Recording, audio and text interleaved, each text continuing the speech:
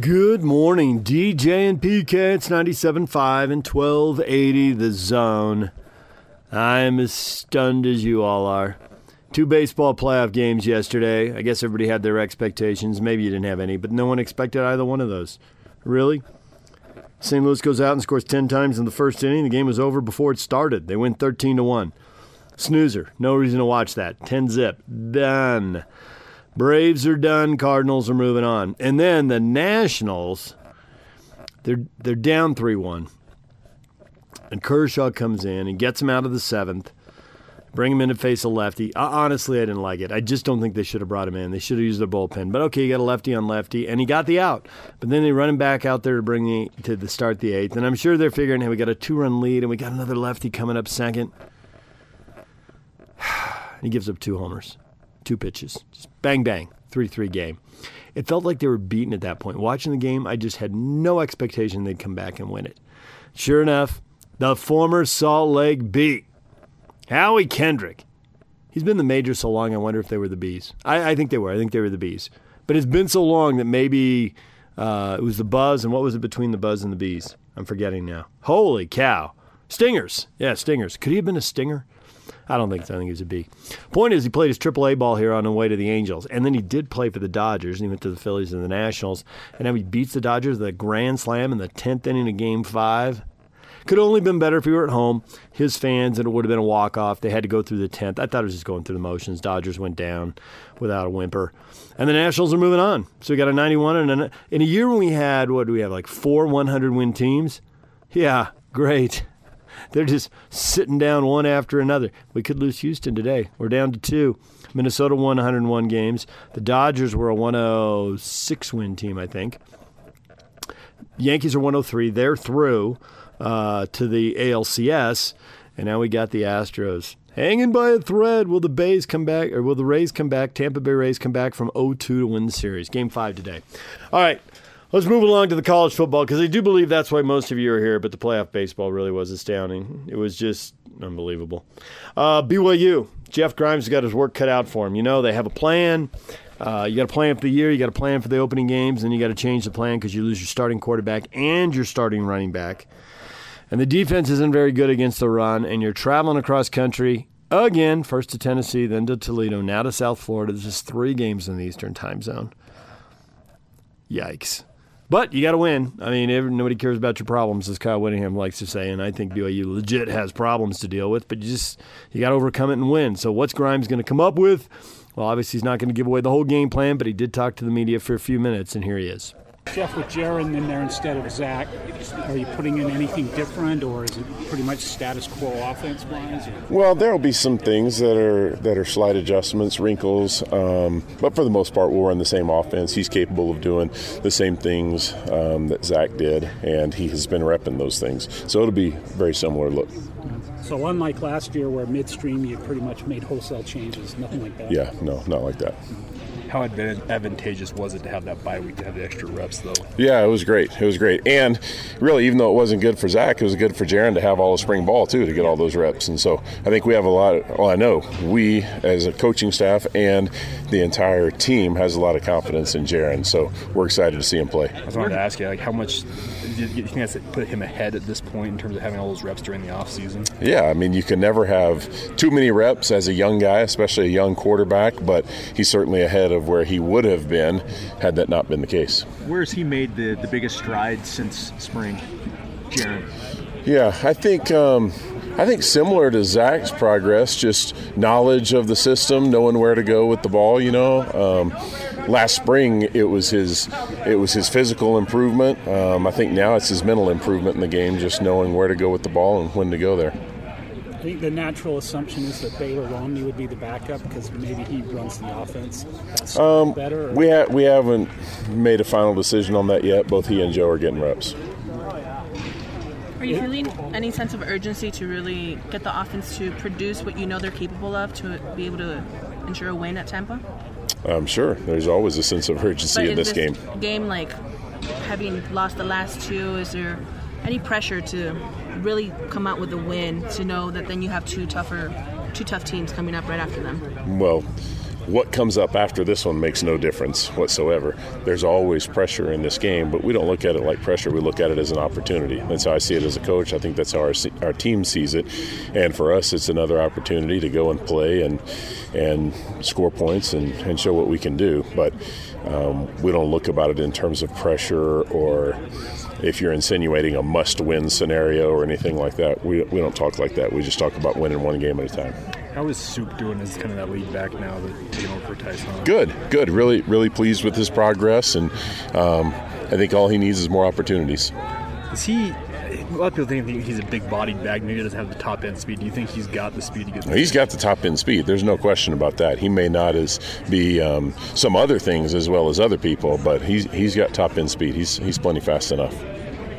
Lots being made about that USF offense and kind of just the different schemes and systems they run. But what do you make of that defense and that the back end especially? That seems they're like a lot of teams in Florida. They've got a lot of skill, a lot of guys that can run at all positions, both in the back end and in their front seven. So they have a lot of talented players. So it'll be another real challenge for us. Do you have to spend extra time with Jaron on that RPO, or is that just something that pretty much since spring he's been kind of up to speed on? Yeah, I mean, not any more so than anything else that we do. That's a part of what we do, and he did it all spring and is very comfortable with it. So that's just another part of our offense that we think he's certainly capable of executing well. There's BYU offensive coordinator Jeff Grimes. Hard times at BYU, but they'll feel great if they get a win because they really are up against it. If you go back to South Florida and you rally that defense, they defend the run a little better, and South Florida doesn't run it very well, so that ought to lower the bar. And if you're an experienced quarterback, can be their inexperienced quarterback and outplay him, and if you can generate some kind of run game with your backup, and I thought they did that at times against Toledo. Hey, just make one more play. Nobody cares if it looks pretty. Just win the game. Just find a way. Maybe it's in special teams. Maybe they got to block a kick. I don't know. Got to figure something out. All right, there was Jeff Grimes. When we come back, we're talking football with Riley Nelson. More on the Cougars coming up. DJ and PK. It's 97.5 and 1280 The Zone. Take the Zone with you wherever you go. Let's go. Download the all-new Zone Sports Network app on your phone and get live streaming of The Zone as well as podcast editions of every show. From Salt Lake to Shanghai, Provo to Portugal, or Ogden to Oslo, wherever you go, we'll tag along. Let's go. Download the new Zone app by searching Zone Sports Network wherever you shop for apps. It's the Zone Sports Network app from 97.5 1280 The Zone and the Zone Sports Network. Good morning, DJ and PK. It's 97.5 and 1280 The Zone. Time to hear from Riley Nelson, BYU analyst on the radio broadcast, former Cougar quarterback. Now, we're replaying this from when he was on yesterday, so you early risers can hear it. I thought he had a bunch of good takes. It's always good to have him on. He thinks about football a lot, and he thinks about it at a different level than most of us. Maybe a few of you who played at the college level and watched a gazillion hours of film think about it the way he does. As he comes on, PK's been talking about how wound up we get over BYU. It's because they're an independent and because they don't, they don't have the conference to get into to not only hit reset, but for us to judge the other teams by. It's just kind of, win 8 games. Whereas here we're judging a race, and it doesn't really matter how many of the Utes win as long as they finish in front of everybody else. And, we watch USC Washington, and we think, okay, that lowers the bar for the Utes now because USC's got a loss, and they didn't look good, so they'll probably lose more. And BYU doesn't benefit from all of that. They just got to go win, and so people tend to freak out. I think the front-loaded schedule plays into it as well. Anyway, that's what we were talking about as Riley comes on. Here he is. Riley, good morning.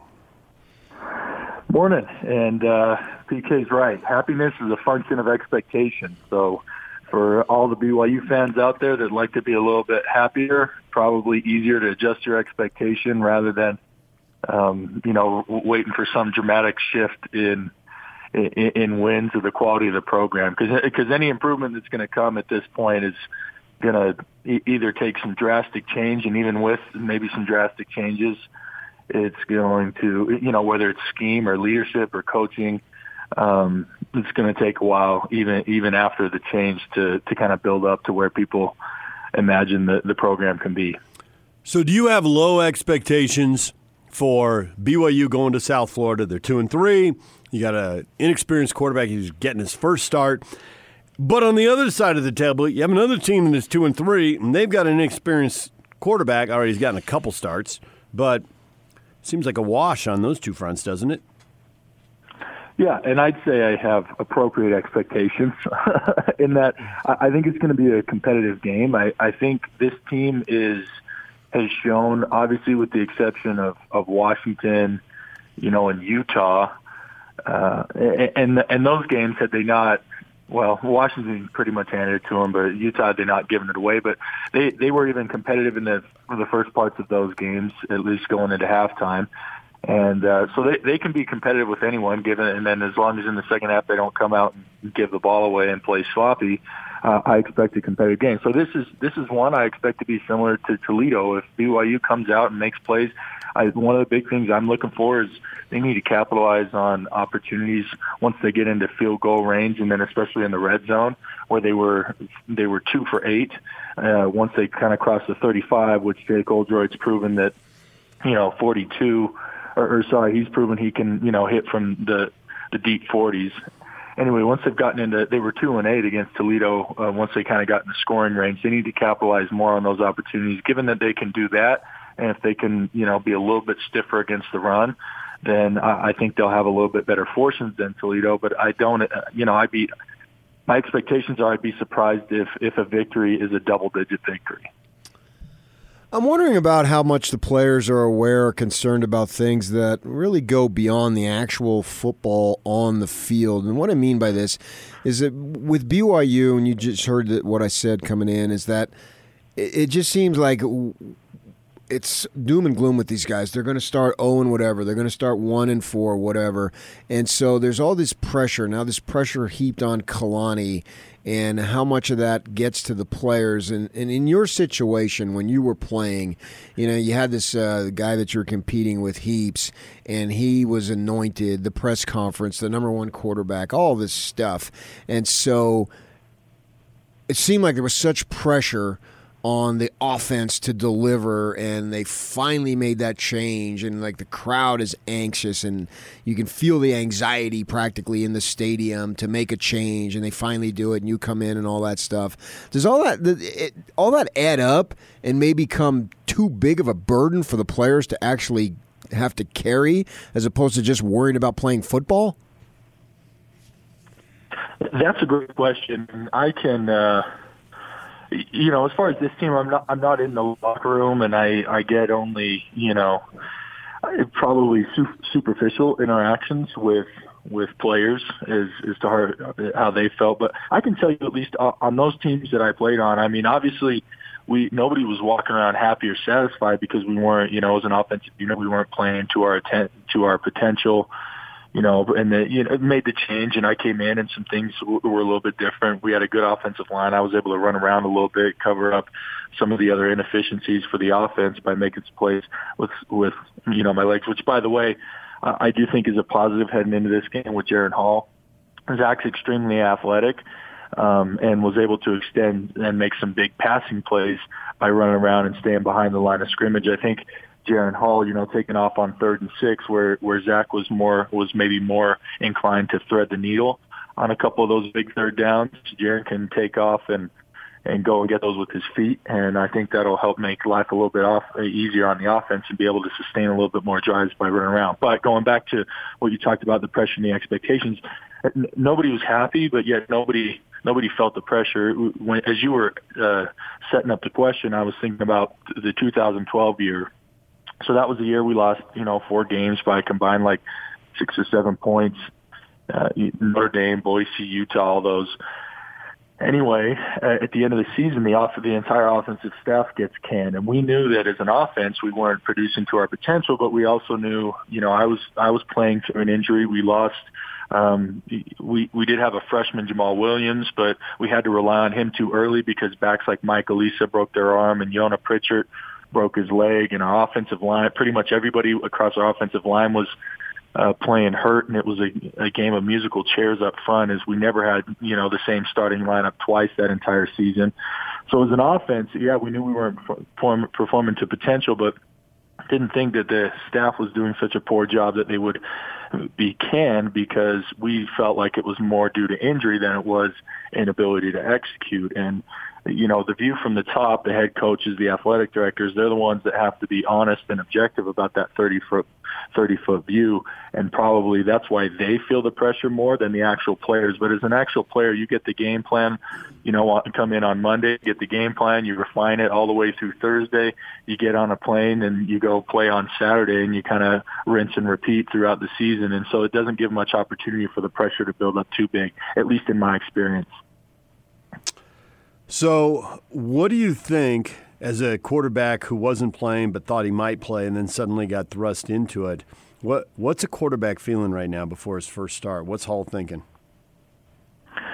Well, there's excitement because, every backup quarterback, at least any backup quarterback that's worth his salt, believes he can play and believes that he can help the team and has unique skill sets that can help the team be productive and produce wins. So you're excited for the opportunity to prove that and to show what you can do, and mostly to your teammates and coaches. And then there's a very tiny bit of indication that does come. PK mentioned that game I got thrown in against Utah State, and so the fans were really excited and they were cheering and yelling, and that's some vindication too, because you're kind of like, yeah, I knew I could play all along, and finally all these people are realizing it too. At least that was my attitude, and it's one that I think any quality backup at any position should have, is that that deep hunger to get the opportunity to prove themselves. And so that's the main thing. The second thing is that you hope is that he's just treating this, he's relying on his previous experience. Maybe he doesn't have a D1 start, but he was a successful quarterback in high school, won a lot of games, made a lot of plays, and realized that, hey, I'm that same player, I'm that same guy, I can do those same things. The game might move a little bit faster, the guys might be a little bit bigger, but at the end of the day, it's still the same game I've been playing since I was 8 years old. And so, try and calm any fears or apprehension by drawing from that bank of confidence and go out there and produce. How big is confidence early for Hall? I would say not as important as confidence late. This BYU team gave up a lead in the fourth quarter, and to me, it'd be more important to him to be confident with the ball and the opportunity to win or put the game away in the fourth quarter than it is that I don't, from what I know of him and in the interactions I've had with him, I don't see him as a guy who's going to fold or get in a downward spiral. So for an overall offense of a unit, so I guess the best way to answer that question is I don't think it's as important for him to make some big plays earlier, but I think it's better for the offense as a unit, because while he's got the offensive support and it's next man up and everybody, has been practicing with this guy for a week, there's always still that, 2, 3, 5% of the subconscious mind that the rest of the offense is worrying, can this guy really do it for us? And so if the offense as a unit can come out and make some plays early, then that'll work really well towards the momentum and psyche of it. I don't so much worry about Jaren getting off to a fast start, because I know he's a fighter and he's going to play all 60 minutes. But for the psychology of the offense overall, I think it's pretty vital. So what is South Florida going to do to trip him up? When you're watching the game and you're up high so you can see all 22 pretty easily, what do you think the big challenge is going to be for him, and one he may not even see coming just due to lack of experience? Yeah, great question. So all of his film that he's put out in games, and it hasn't been a ton. Obviously, you had that 2-minute drive, so you get a feel for his ability as a passer. But every rep leading up to that last 2-minute drive against Toledo was showing off his legs. Right, he essentially was used as a fly sweep decoy, or they handed him off on the fly sweep, and he was moderately successful. I know his stats on the season don't look good. Part of that has to do with the play against Utah when the snap was higher and off his shoulder, and he started off the season with like a negative 18-yard rush, and he's barely back to neutral, I think. But so you don't rely on the stats, but as you look at the plays he's played, most backup quarterbacks aren't your fly sweep option guys. So that he's got speed. So I imagine things that they're going to try and do anytime you get a quarterback. As a defense, you probably live in the extremes. Like BYU you get a quarterback who's in his first couple starts. BYU, when they played against USC, they gave Slovis a lot of issues by dropping 8 and throwing a bunch of people in coverage. And then the opposite is you heat those dudes up. You play man, and then you come in, you cause a lot of you collapse the pocket, or at least try and cause a lot of chaos. But so I expect them to live in the extremes, and then when they're not living in the extremes, if I were them, and I imagine that they would do this, you're thinking, all right, this is a guy, he doesn't have a lot of reps going through progressions. He doesn't have a lot of, reps being a rhythm, timing, progression-based thrower. So he's probably going to be 1-2 and default to his legs. So they should spy him. If I were South Florida, I would definitely spy him and at least limit his ability to make any kind of positive or positive plays with his legs. That combined with the fact that BYU's had trouble really creating wide open receivers or big windows to throw into. That's how I would give Jaren Hall some problems if I were the defensive coordinator for South Florida. Part of the deal with BYU, we've alluded to this a little bit, is that their schedule always seems to be taken in its entirety rather than the next game. When you're in a conference with Utah, it's all about Oregon State, then Arizona State, then Cal. But somehow with BYU, if they lose this game, that's 2 in a row, and then they're losing to Boise and Utah State, and then they're 2-6. Oh my gosh! Do they get into that at all?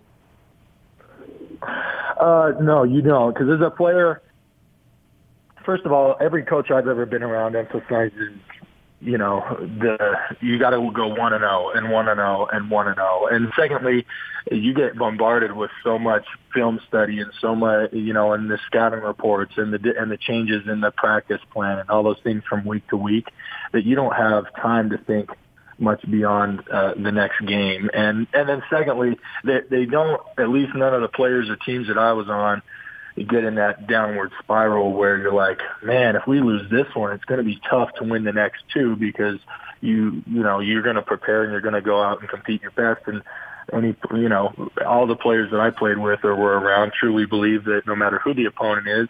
Now you're not naive. You don't think that, you're not walking into a game against the top, where if you're 2-4 or you're 3-3 and you're walking into a game on the road against a top 25 team or something, you're not walking in there being like, oh, we got this one in the bag. But you're like, all right, if we can do this and this and this, which may, the degree of difficulty may be high, but if we can do those things, we've got a chance to win this football game. So it doesn't give much opportunity for that downward spiral and projecting out your record. Riley Nelson, BYU football radio analyst, joining us here. We've talked a lot about quarterbacks and the offense, but what about the flip side of this? USF is a team that's had some issues running the ball consistently. BYU is a team that has had issues stopping the run consistently. What do you expect in there, and how much do you think that'll determine the game more than these inexperienced quarterbacks? Yeah, the defense finds themselves in a little bit of a tough spot, at least from my perspective. I'd like to see him, and of course, just one man's opinion, right? I'd like to see him play a little bit more traditional 4-3 sets because they've been better at stopping the run. Well, quite honestly, they have a problem stopping the run. And from my observation, I don't have the advanced analytics, but from my observation, that's come mostly when they play three defensive linemen. So I'd like to see them play 4 down. But there's a couple issues with that. They've had trouble when teams get long drives put against them with that defensive front maintaining, their energy level. And so they've been platooning. Ever since that Utah game, they've been platooning the entire defensive front. And so where they've been rotating 6 guys out, now if you're going to platoon, you got to look for 8 guys, or you risk guys, out there that aren't able to sustain the effort necessary over the long course of a drive. So you have some problems there. And then as you look at the back end, their linebackers, they have a bunch of guys who are, like, for example, Kavika Fanu is a great player, and he's made a lot of great plays, but he's a little bit undersized if you put him in a traditional 4-3 Mike. A 4-3 Mike's got to be a guy that really he spends most of his days taking on linemen. And Kavika is probably 230 at his heaviest. And when you're taking on guys who are 310 all game long, first of all, the chances of you staying healthy are not great. And second of all, the chances for you being effective are diminished as well. And then you look at, traditional outside linebackers as far as, with Sam, a guy that can really cover well in space and also be, a good run support guy.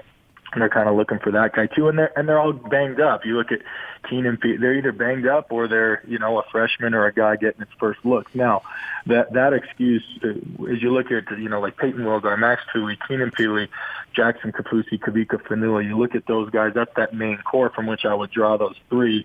They were either young guys or they were banged up. Now, banged up excuse doesn't go away, but the young guy excuse does, because most of all these guys have played in at least 4, and most of them have played every game this season. And so, that experience factor, you can. I would put a little bit more trust in that linebacking core, switching to a 4-3. Even though they haven't gotten a lot of looks at it so far this season, you got to give it a shot because you got to do something. And then the last thing, as we work our way back to the defense, is one of the things I was not.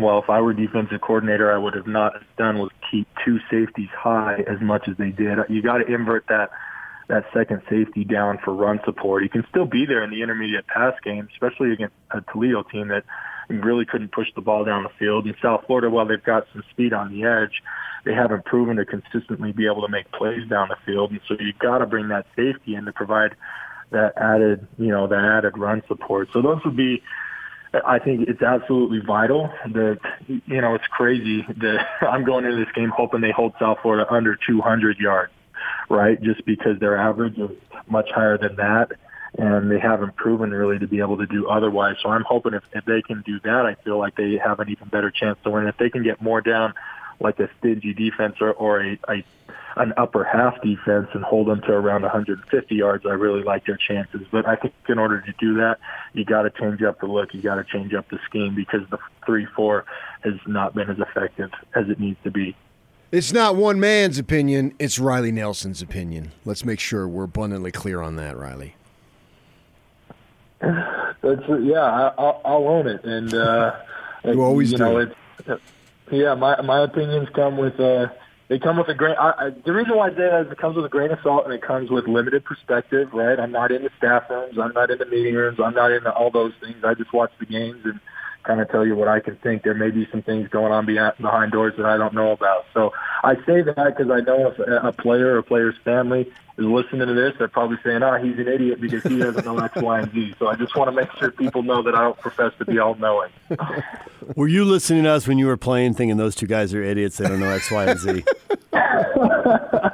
Man, I wish I had time. I was an idiot when I was playing in the fact that my father's a surgeon and I was pre-med, and I wish someone would have put their arm around me and said, look, bud, you should not be pre-med. Go and get a degree in geography or a degree in communications, and you'll figure out how to make a living after football. But instead, I was up at 6, so I could have listened to you guys, but instead I was 6 going to meet with tutors and trying to get steady just to keep my grades serviceable. So I wish I could have listened to you guys, but maybe not, because I know we experienced some rough times, and when the waters get rough, I know the quarterback's the first one to take some heat.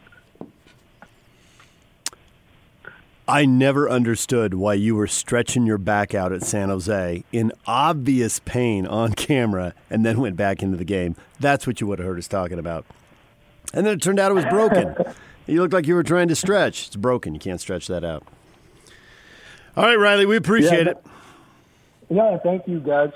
Always a pleasure to be with you. And TK, thanks for being, the family therapist for all of the BYU Cougar fans out there. And we'll hope for better fortunes in Florida in a couple of days. There's Riley Nelson. When we come back, Riley Jensen, our college football insider. Stay with us. Take the Zone with you wherever you go. Let's go. Download the all-new Zone Sports Network app on your phone and get live streaming of the Zone as well as podcast editions of every show. From Salt Lake to Shanghai, Provo to Portugal, or Ogden to Oslo, wherever you go, we'll tag along. Let's go. Download the new Zone app by searching Zone Sports Network wherever you shop for apps. It's the Zone Sports Network app from 97.5 1280 The Zone and the Zone Sports Network. Join Hans and Scotty October 15th from noon to 3 at 185 West 12th Street, Suite C in Ogden. Customers that visit will receive a free liquid screen protector for your Android or Apple device while supplies last. We are joined right now by Riley Jensen, our college football insider. He joins us on the Sprint special guest line. Get $100 off the redesigned Apple Watch 4 with a new line of service. Visit the local Sprint store near you. Riley, good morning. Hey, good morning, fellas. What's going on? Oh, another week, another favorite in the Pac-12.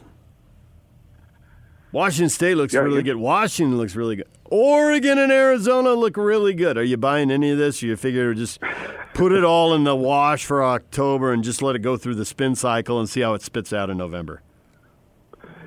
Yeah, that's how I kind of feel. Every year with the Pac-12, and I think we've almost said this too many times to remember, but there's just all kinds of head-scratcher wins and losses, and you kind of just have to wait to see how it plays out. I mean, you hope that your team is doing a great job and maybe only having a one-off, but, man, it seems like every year at this time we're starting to get some wins and losses that you're just like, man, I did not see that coming.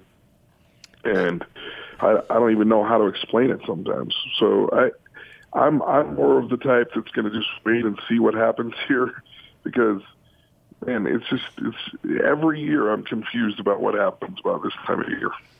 That's a bunch of crap. This year it's all about Utah. They're the overwhelming favorite. They're in a great spot. They should be favored. They got 7 games left. At worst, they're going to be favored in 6, possibly all 7 games. So it's their division to seize. We'll worry about who they play, Oregon, whoever it might be, when we get to that point. But as far as the South goes, it's them and everybody else. And anybody who thinks differently is either a fan who wants to put up a defense mechanism to make sure they're not hurt, or they're blind. Which one do you fall in? And I'll give you a third category, and you see the obvious, Riley. You got 3 categories. Choose one. So I'm either blind or I'm what? I'm blind. You're a fan who wants to put up a defense mechanism. That's what it is. That's what I am. I'm a fan who's putting up a defense mechanism. No, I mean, look, Utah is in a great situation when you start talking about it. They are. I think what's a little bit different this year is that they're hunted rather than hunting, and it seems like in the past nobody really thought they were going to win the South or those sorts of things. And now when teams come to play them, they're going to bring their best game, and it's a different mindset. It's a different type of mentality when you know you're going to take the best shot from everybody. But there's no question that Utah has this completely within their sights, that they have it completely under their control. And I think that's probably what Coach Whittingham is talking about. He's like, look, don't get caught up in all this. We just have to win on Saturday, and then we have to win on Saturday, and then we have to win on Saturday. And that's our job, is to just each week stay focused on the task at hand and take care of our business. Riley Jensen joining us here, our college football insider. Anything to worry about in the matchup with Oregon State and Utah? Well, I mean, obviously Utah has players and the depth and all those things. And I think the one thing that I love about college football is that sometimes we forget that even at Oregon State, most of those players were the best player on their high school football team. We forget that these are Division I athletes. You forget that these are Pac-12 athletes that are playing at Oregon State. And so if Utah doesn't come prepared, if they don't come ready to play, and they let Oregon play with them and let Oregon play with them, then all of a sudden they're in a game. I mean, look at UCLA last week. I mean, that's turning into a dumpster fire down there, but it was all because they gave them confidence early in the game. So I think what you want to do, and I do not, by the way, I'm not comparing Utah to UCLA or any of that stuff, but what I'm trying to say is if you let Oregon State play with you for the first half, then you give them a little bit of confidence, then it's going to take you a little bit to kind of make a halftime adjustment and really lean on them. But if you come out quick and you're able to do the proverbial punch them in the mouth a little bit, then they're not going to be so willing to play the whole game. And so you just don't want to give teams like that confidence, because if you do, I mean, they're still good football players. They still run fast. They still can hit. They still can throw the ball around, even though they don't have as good a record as everybody, maybe thinks. And so you think it's a yawner. So you got to come out. You got to be focused on the fundamentals of your game plan and just come out and really get after these guys early and put them away, because really a Pac-12 championship in some ways is a war of attrition, and it has to do with depth, and it has to do with having enough players that are good enough to come in and replace a starting player because of injuries. That's what you worry more about as a Utah fan right now is do we have the depth? I think they do, but do you have the depth to make it through a Pac-12 season and still be able to win games? Yeah, that leads me into my very next question, because Britton Covey announced, not this week, but last week, that he was probably going to redshirt this season. And so they used him early, and when they used him, he clearly wasn't the Britton Covey of that we've seen the last prior years. So each time they threw him the ball, he really couldn't do much. So it was actually a negative, and now he's going to try to get himself healthy for the coming 2 years. And, we wish him nothing but the best. But you speak of that depth. So they haven't had Britton Covey at all this season to the level that he was, and now he's not going to be here at all, obviously, going forward. How big of a blow do you think that is, that not having Britton Covey at the full strength of Britton Covey will be for the Utes going forward? Well, I think it's a little bit of a blow that you don't have the full strength Britton Covey, but I think we already saw that, right? Right, exactly. We saw that there was a little bit of explosiveness gone. Yes. I think what you worry about is that leadership. You worry about that ability to be there and really be there for the other guys and help them through things. Now, it's not like because he's hurt that, he can't be there at the practices, that he can't be there in the game. But there's a little bit of a difference in the way that players take coaching from players that are playing or suggestions from players that are playing than from players that aren't playing. And there's also the other psychological part of injury where you're injured a little bit. It's really interesting and it's fascinating when it comes to the psychology of injury is a lot of times, and I don't necessarily think this is going to be true with Britton, because I think he's an outstanding human being and he does a lot of good things as far as leadership goes, but players generally feel a little bit, how do I say it? Like they feel like they're just kind of away from the team a little bit, because typically they're going to work on their knee, or they're going to rehab, or they're going to get some things done so that they can heal up and so they can get back to the team. But they feel just a little bit away from the team, and they feel a little bit disjointed when it comes to an injury. And typically it's not because the players don't really enjoy that player or really enjoy being around that player, but they're just not around as much when they get injured. And so it's kind of like, well, we have to move forward. We can't sit around going, man, I really wish we had Britton Covey, because that would really help us. They have to play the best they can. They have to replace him the best we can. And sometimes that leads to a little bit of a little bit of a distance between the player that's injured and the team. So it'll be interesting to see if his leadership is still a key role here, because I think his leadership is maybe one of the things that we can't put our finger on, and that we can't really understand how much he really leads other players and helps other players to work hard and to be the best they can be, because he's a fantastic person. Switching to the BYU USF game, Jaren Hall is making his first start. You're a former quarterback. You've been an offensive coordinator at multiple high schools for years. Coach up the quarterback who's making his first start on the road. What are you telling him? What can you do to get him ready for this? Well, I think if I'm coaching him up, there's two things that I talk about. I try not to overcomplicate it for a player. So a lot of times all I'll do is pick out one thing that I think is going to be a key thing for him. It might be like, hey, every time you get to the line of scrimmage, I want you to point out who your read is. And typically in the run game and the pass game right now, you can point out who your read is, right? There's all kinds of things that you can do so that doesn't give away exactly what you're doing. Or I'll give him some sort of a task that says, hey, just be really aware of where the whip linebacker is in the protection today. And if you know where the whip linebacker is, then everything else is going to fall into place. But I think the mistake that I made as a coach when I was younger in coaching was, hey, don't forget to know where the whip linebacker is. Don't forget to know where the Mike linebacker is. And, oh, by the way, on this play, you got to read the cornerback. And you give them this list, this long laundry list of all these things that they need to do, and it becomes overwhelming for a quarterback. So I think giving him one or two solid keys to like help him calm himself down is going to be a key. And then I just think the second thing for him is to really just take what they give you. You don't have to be a superstar. You don't have to be Zach Wilson. You don't even have to be the quarterback you were in high school. You just have to take what the defense gives you. And I think that's the hardest thing to learn in college is you want to throw for all these yards.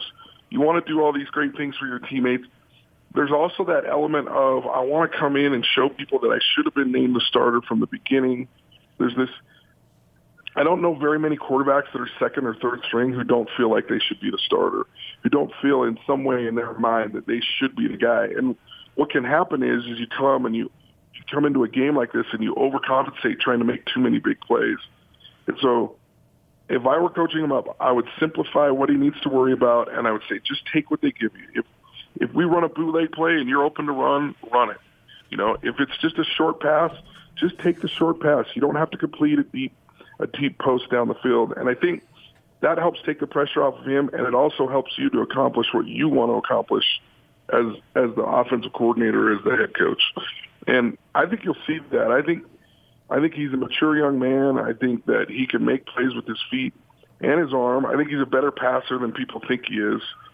It'll be interesting to see how he reacts to the pressure. I mean, I think that's the biggest thing that I'm looking for is how will he react to the pressure of playing in his first Division I football game as a starter.